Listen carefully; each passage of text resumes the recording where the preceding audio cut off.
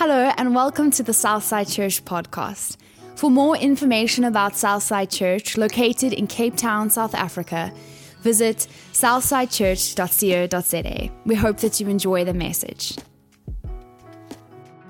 I've got a confession to make. I have a naughty personality. So I'm not talking about like evil naughty, I'm talking about mischievous naughty. I remember my first year at Bible college, and I was a first year, and every week we would have assembly where we all have to go into assembly, and then the principal speaks and they do announcements and you do worship, and then third years will give you information about projects and things you can get involved with. So we go into this assembly, me and my friend, first year, sitting down, and the principal gets up, and the whole mood of the assembly changes. And he stands up and he says, "I have some concerning news to share. We've had some students in the college which have been behaving inappropriately." And I'm sitting there and looking at my friend, and I'm like, shame, man. Maybe second year or something, because theology, guys turn from God when they study theology. Maybe there's an inappropriate relationship between a guy and a girl, and they just, I don't know what, all these things go through my head. And he's like, "And we will be addressing this, because this is not what our college represents." And I'm thinking, man, geez, maybe one of the oaks, was trashed at a bar and started a big fight, and then had his, badge on or something. I'm like, whoa, sheesh. And I'm like, shame, God, just, help those students who are just struggling. Well, Monday morning, I'm walking in to college, and the principal says, "Please come to my office." I'm like, what? He walks me in, he sits me down and says, "You're on 3 weeks probation at Bible college." Okay, I'm on 3 weeks probation at Bible college. And I'm stumped. I'm like, what did I do? I actually didn't know. I'm going, geez, I never smoked weed. I didn't, I'm trying to go through, what did I do? That was so hectic. And so I walked back to my class, and I was actually totally taken for a six. I did not expect this. And so I go back to the class, and on my way, I start to get into a little bit of now my mode's changing, and now actually I'm not sad anymore. Now I'm angry. Because God's word says, if a brother has an issue with a brother, go and address it with him. And then if he doesn't listen, take someone with you. So whoever had an issue with me, somewhere, didn't come to me first. So I walked in and I stood in front of the class and I said, "Hello guys, I just want to say I'm quite shocked by the fact that someone went to the principal to report that my behavior in the class was inappropriate." See, I was just a mischievous, fun guy. And someone had an issue with that. So I say at the end of the class, can whoever it is, please come and talk. I don't want to fight. I don't want to be right. I just want to reconcile. I want to learn from whatever it is that I missed with a log in my eye. And so I waited until the end of class. Of course, I heard nothing else. All I was thinking about is my one-liners that would just destroy them and make them fall to the ground and say, "I'm sorry, you know how we are. We want to win." But I was like, no. And then everything finished, and I waited so that I could see who's that one person that's going to wait behind you. Who's the one person that's got the issue with me? The whole class stayed behind. So I'm like, oh, Lord Jesus, what's wrong here? And then I go to the crowd, and to my relief, they say, "Hey, Grant, no, we're all here to support you because we don't know what the problem is." And then out of the midst of this crowd of fun people that knew how to just make a lecture a little more exciting than sitting and just downloading information, a little petite, short-haired, khaki-wearing, bird-watching girl pushed through the crowd. She looked at me, said, "I told the principal." Now, you got to understand, if you put us next to each other, we were complete. It was like night and day. It was like tattoos and skinny jeans and Nike Air Max, and not the same.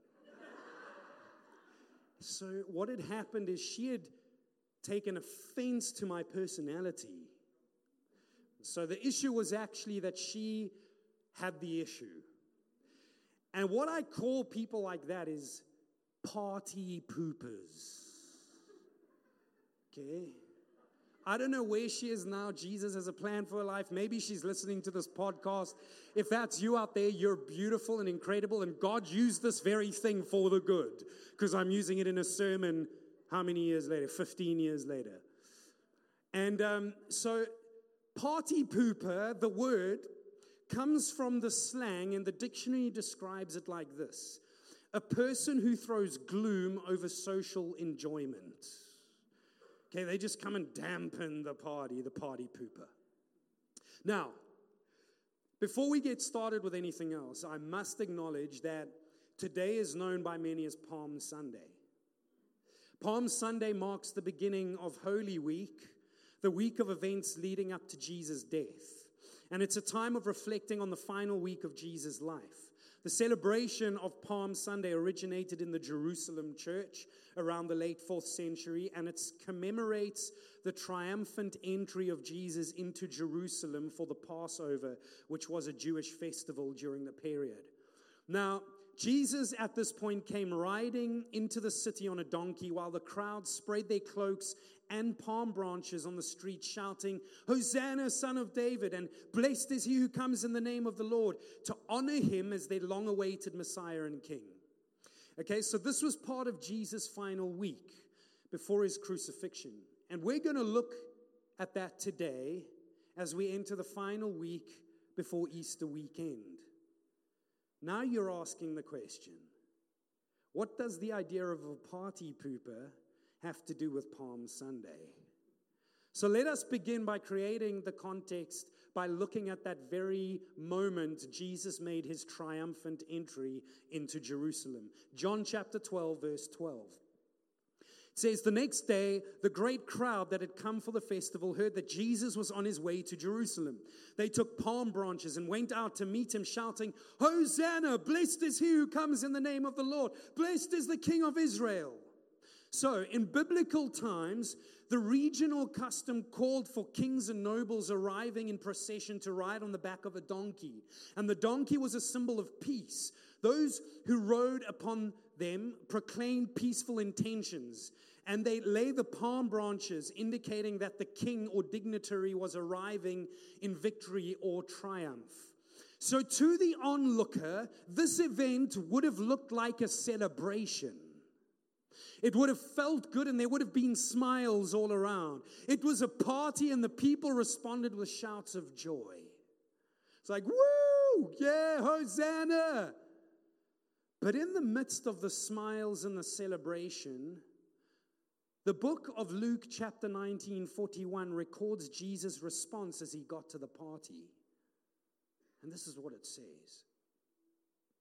"As he approached Jerusalem and saw the city, he wept over it." Okay? I don't know if you've ever been to a party with friends, but there's always that one friend that puts a damper on the party because they're always in the middle of drama. Do you know what I'm talking about? You're all together having drinks on the porch, watching the sunset, and then, oh my word, everyone knows Susan's walking in now. And there's always an issue. So she comes in and then she cries in the corner and everyone stops celebrating and they all turn to her. "What's wrong?" She just takes all the energy out of the room. I don't know. That's a party pooper. Okay? Now we need to understand that while everyone was smiling in celebration in this moment, Jesus was crying. Jesus seemed like the party pooper in this situation. We're all like, "Woo! Yeah, he's coming." And Jesus I'm like, party pooper. There are times in our lives where we may perceive Jesus to be spoiling our fun, being the party pooper to our celebration, or making our lives miserable. "Jesus, we were celebrating and you had to bring the tears, didn't you? Shot." But maybe we feel this way because of our inability to see what he can. You see, Philip Yancey speaks of the moment where Jesus wept while he was moving toward the celebration. And she writes this. She says, "Jesus himself had mixed feelings during the glamorous parade. Voices who shout Hosanna one week would shriek, crucify him the next. Jesus could see what the people couldn't.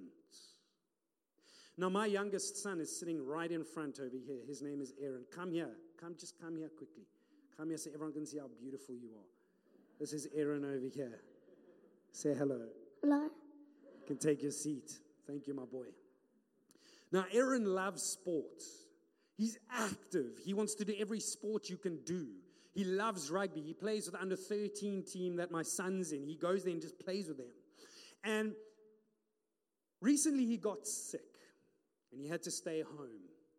So the kind of day starts okay, you know. So I'll work from home that day, and he's in bed late, and I take him some tea, and then I say, play some Lego or read a book. And it's all good until about 1 o'clock. And then suddenly he comes through and he says, I want to play outside. See, he's this like sporty kid who wants to just go kick balls and pass, and I want to play outside. And when he asked me that, as a parent, I understood the impact that would have on his body. I understood that if I let him get out and run around in the cold air with a bad chest, it could lead to something called pneumonia, which he can't even spell.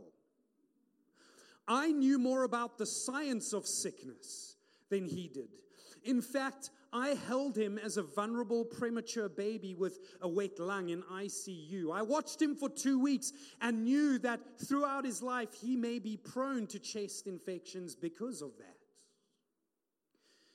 But he couldn't see it. So in his eyes, I was a party pooper.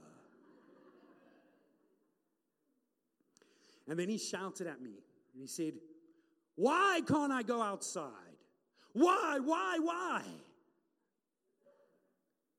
But even when I explained it to him, he couldn't fully comprehend and understand in his mind what I was saying. He never would. He wouldn't understand. Many of the words and the things I said would not make common sense in his child's mind. But even when he didn't understand, even when he was angry and he didn't understand my actions and he got frustrated, he ultimately still submitted to my lead. He might have been angry and had an opinion about me in that moment, but he still didn't deny me as his father. He didn't leave the house and live in an orphanage. He ultimately submitted to my lead and worked through his struggle because he knew he didn't have a choice. And one day, my boy, as he grows up, he will remember the moments in which I made decisions that seemed to steal his smiles. And he will grin and realize how those parenting moments shaped his future for his best. You see, when we perceive God being a party pooper in our present circumstances, he might just be rescuing us from a problem we can't see in our future. He might just be rescuing us from something we can't see in our future. Tim Keller said, God will either give us what we ask for or give us what we would have asked for if we knew everything he knew. But even so, how often can we push God away or deny him because we feel like he's stolen our smiles? You came into this fun situation, my life was good, and God, I trusted you, and I was all excited and celebrating, and you let me down. You made me weep where there should have been smiles. We still do that. Maybe right here you've drifted from God because you went through an experience where you felt like he was the party pooper in the midst of what was supposed to be a celebration, what was supposed to be fun, what was supposed to be amazing. But what if rather than responding like that, we acknowledged our feelings, but like children, we chose to still not give up on our Heavenly Father? What if, like my son, even though we got frustrated and didn't understand, we could acknowledge our feelings without feeling like we should run from a God that doesn't know what he's doing?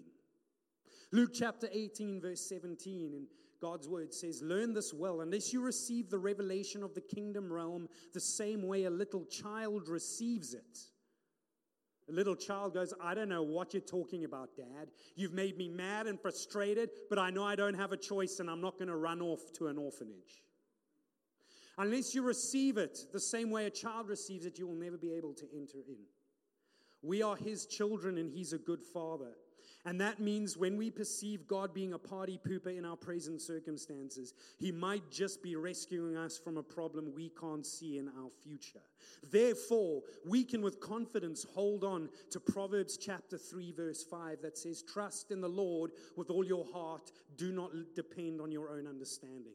Stop depending on what you think God should do and how He should do it. If you've been let down or felt like He's been a party pooper in the middle of your life, maybe it's time to let go of trying to understand the why and accepting that you cannot lean on your understanding, but should with all your heart trust Him. Because He might just be rescuing you from a problem you can't see in your future. So, sometimes we can feel like He's the party pooper, but we can still continue to trust Him. Other times, it can feel like God is weaker than the size of our problems.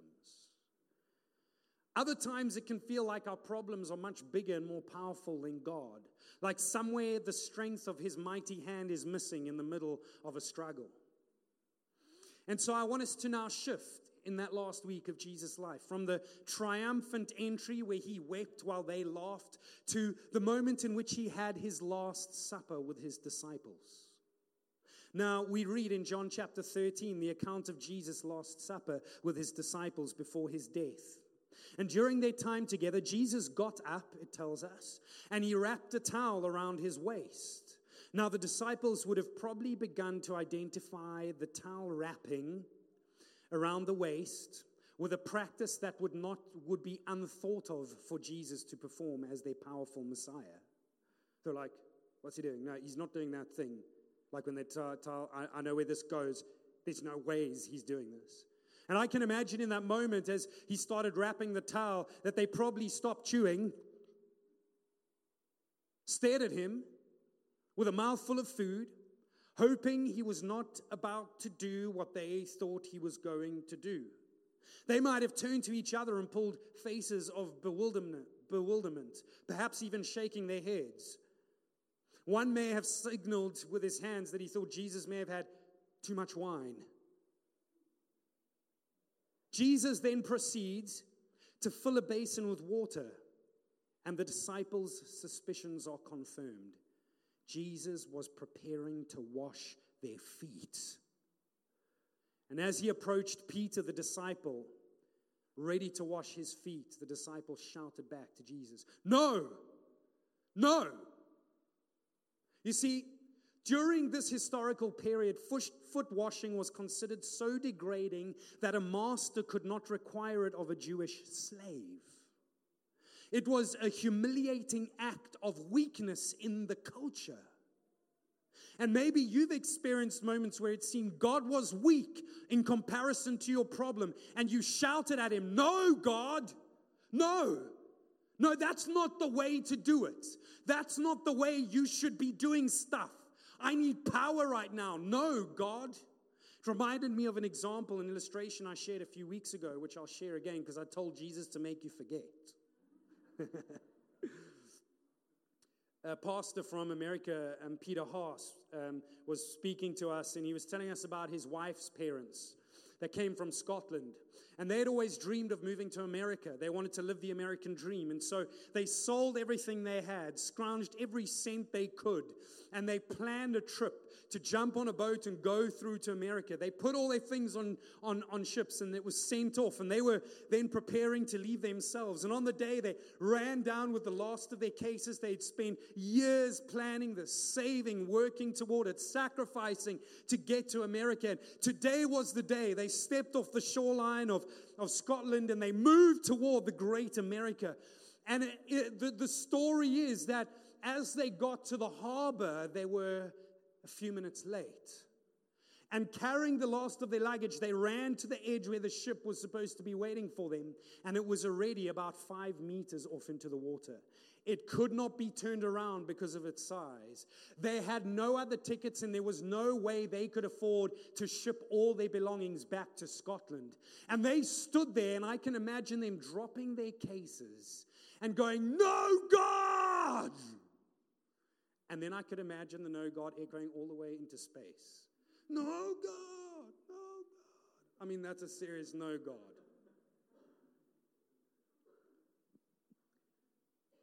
That boat that they missed was the Titanic. Let's remember Proverbs chapter 14, verse 12 in that context. There is a way which seems right to man and appears straight before him, but its end is the way of death. What Jesus did was something that those disciples couldn't understand. They were going, "No, this isn't right. This is weakness. We thought you were all powerful. You're sitting in situations going, 'No, God, why did this happen?' And you don't know He's a good Father who can see what you can't."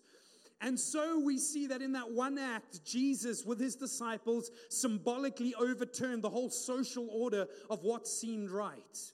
And then as the disciples ask Him questions, Jesus responds in John chapter 13, 16 to 20. He says, "Do you understand what I've done for you? Do you not understand? You address me as teacher and master, and rightly so. That is what I am. So if I, the master and teacher, washed your feet, you must now wash each other's feet. I've laid down a pattern for you. What I've done, you do. I'm only pointing out the obvious. A servant is not ranked above his master. An employee doesn't give orders to the employer. If you understand what I'm telling you, act like it and live a blessed life." What Jesus was saying to the disciples is, if you're the most powerful person in the room, pick up a towel. If you're the most powerful person in the room, pick up the towel and serve. They're like, no, that's not the way it works. You got to be big and have all the money and the like big strong sword and like beat everyone up. And so He turned it all around. You see, what the disciples perceived as weakness was actually a sign of power. Because it would be through Jesus serving God the Father and mankind that He would ultimately fulfill His purpose, defeating death with a power that had never been seen and will never be seen in history again. Mark chapter 10, 45 says, "For even the Son of Man came not to be served, but to serve others and to give His life as a ransom for many." That ransom that would pay the price, bringing salvation to all mankind, defeating death, so that no matter who we are, what we've done, or where we're going, we can know the hope, the love, and salvation of Jesus. That power was accessed through the very act that the disciples assumed was weakness. And so do we so often. Where Peter saw weakness that declared no, Jesus saw power that declared yes. Yes, Father, I will go to the cross in serving mankind and bringing salvation for all. Yes, Father, I see the power of the cross being a servant to mankind as the very key that will unlock power and salvation for all. In Isaiah 55, God declares, "Your ways are not like my ways."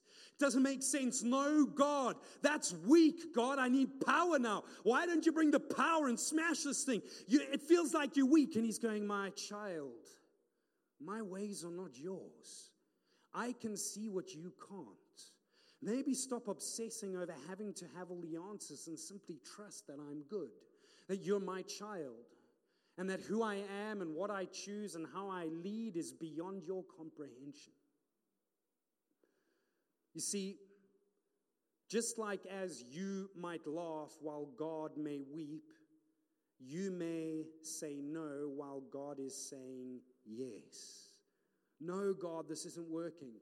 You're like, "No, God, I can't do this." He's like, "Yes, you can, because you can do all things through Christ who strengthens you." "No, God, I won't be able." "Yes, my child, you will, because I am able." "No, God, I won't make it to the finish." "Yes, you will, because it is finished." And so here is the conclusion today. As we prepare for Easter, as we reflect on Jesus, don't allow your circumstances to define what you believe about God. Allow what you believe about God to define your circumstances. Maybe you're sitting here right now and you've defined God as weak or as absent or as lacking empathy because your circumstances seem to say that. But what if instead of defining your God by your circumstances, you began to define your circumstances by your God? I am more than a victor through Christ who loves me. That no weapon formed against me shall prosper. That every time there was a problem, it was the start of a miracle for Jesus. And so Hebrews chapter 12, verse 2, as we land. We look away from the natural realm and we fasten our gaze onto Jesus. We turn away from the natural realm, from, this is like this in my life, and I'm so, and God didn't do this, and I'm so disappointed, and I really believed, and I had hoped for, and we stop. We look away from the natural realm, and we fasten our gaze onto Jesus, our God, who He is. Jesus, who birthed faith within us, and who leads us forward into faith's perfection. His example is this. Because His heart was focused on the joy of knowing that you would be His. My child, I could see that you would be mine if I washed your feet. My child, I knew that you would be mine as I wept in the pain of being crucified on the cross. I saw a yes where you only saw a no. And I've got this and sealed it through my sacrifice. Because His heart was focused on the joy of knowing that you could be His. He endured the agony of the cross and conquered its humiliation. And now He sits exalted at the right hand of the throne of God. He sits exalted as the King of Kings, the living God, the Savior of the world. Out of moments where He wept in a celebration, out of moments where He seemed to be washing the feet when He should have been sitting on the throne. Our God's yes is sometimes in the midst of what we think is a no. Our God's direction and security is in Him coming into the middle of what we think is the way things should be and disrupting them with His purposes because He can see what we can't.